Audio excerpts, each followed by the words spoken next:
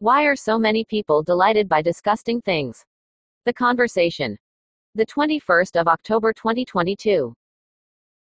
Halloween is a time to embrace all that is disgusting, from bloody slasher films to haunted houses full of fake guts and gore. But the attraction to stuff that grosses us out goes beyond this annual holiday.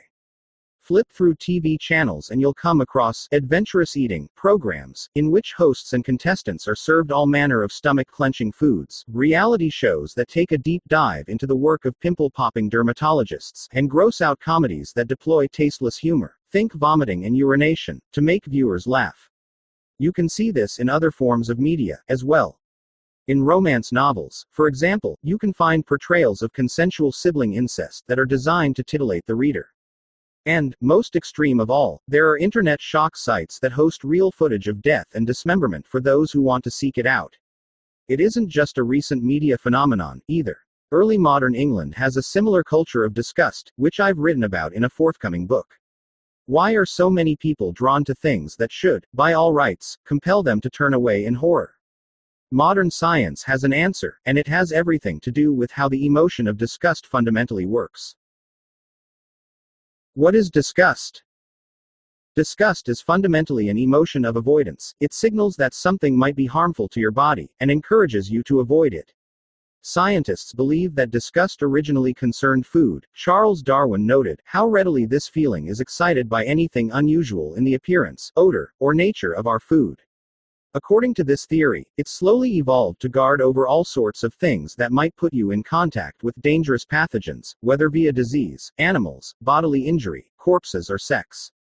What's more, disgust seems to have evolved further to regulate things that are symbolically harmful, violations of morals, cultural rules, and cherished values.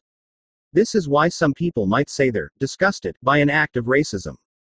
Because of these regulatory functions, disgust is often known as the gatekeeper emotion, the exclusionary emotion, or the body and soul emotion. The allure of disgust. How, then, do we account for the fact that disgusting things can sometimes captivate us? Psychological research suggests that disgusting stimuli both capture and retain your attention more effectively than emotionally neutral stimuli do. According to media scholars Bridget Rubenking and Annie Lang, this likely happens because, from an evolutionary perspective, it seems that an attentional bias toward disgust, no matter how aversive, would better equip humans to avoid harmful substances. So although disgust can be an unpleasant feeling, the emotion has evolved to simultaneously seize people's attention. But disgusting things don't just capture your attention, you can even enjoy them. Psychologist Nina Strominger suggests that the pleasurable features of disgust may be an instance of what has been called benign masochism, the human tendency to seek out seemingly negative experiences for the purposes of enjoying constrained risks, such as riding a roller coaster or eating extremely spicy foods. According to Strominger, it seems possible that any negative feeling has the potential to be enjoyable when it is stripped of the belief that what is happening is actually bad, leaving behind physiological arousal that is, in itself, exhilarating or interesting. So not only are you predisposed to be captivated by disgusting things, there's also a psychological mechanism that enables you, in the right circumstances, to enjoy them. Shakespearean disgust. Celebrating and profiting off this attraction isn't a product of the digital age. It was even happening in Shakespeare's time. The playwright's notorious tragedy, Titus Andronicus, contains as much gore as today's slasher movies. According to one estimate, the play stages 14 killings, 9 of them on stage, 6 severed members, 1 rape, or 2 or 3, depending on how you count, 1 live burial, 1 case of insanity, and 1 of cannibalism, an average of 5.2 atrocities per act, or 1 for every 97 lines. When exploring the problematic appeal of this play's violence, literary critic Cynthia Marshall asks, why would an audience, any audience, enjoy Titus's reiteration of violence against the human body? The answer, I believe, owes to the alluring nature of disgust that psychologists have documented. In early modern England, in fact, there was a cottage industry of disgust.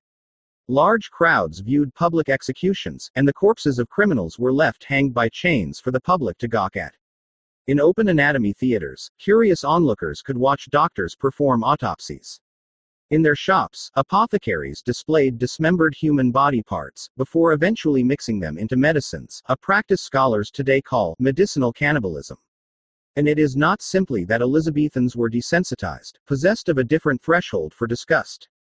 Contemporaries expressed their revulsion, even as they found themselves drawn to them. After seeing a charred body hanging in a merchant's warehouse, the diarist Samuel Pepys noted that it pleased me much, though an ill sight. Then, as now, disgusting things captivate our attention and can even give us enjoyment, and the horrors of a play like Titus Andronicus reflect the fact that Elizabethans lived in a culture that encouraged people to gaze upon disgusting objects, even as they felt the urge to turn away.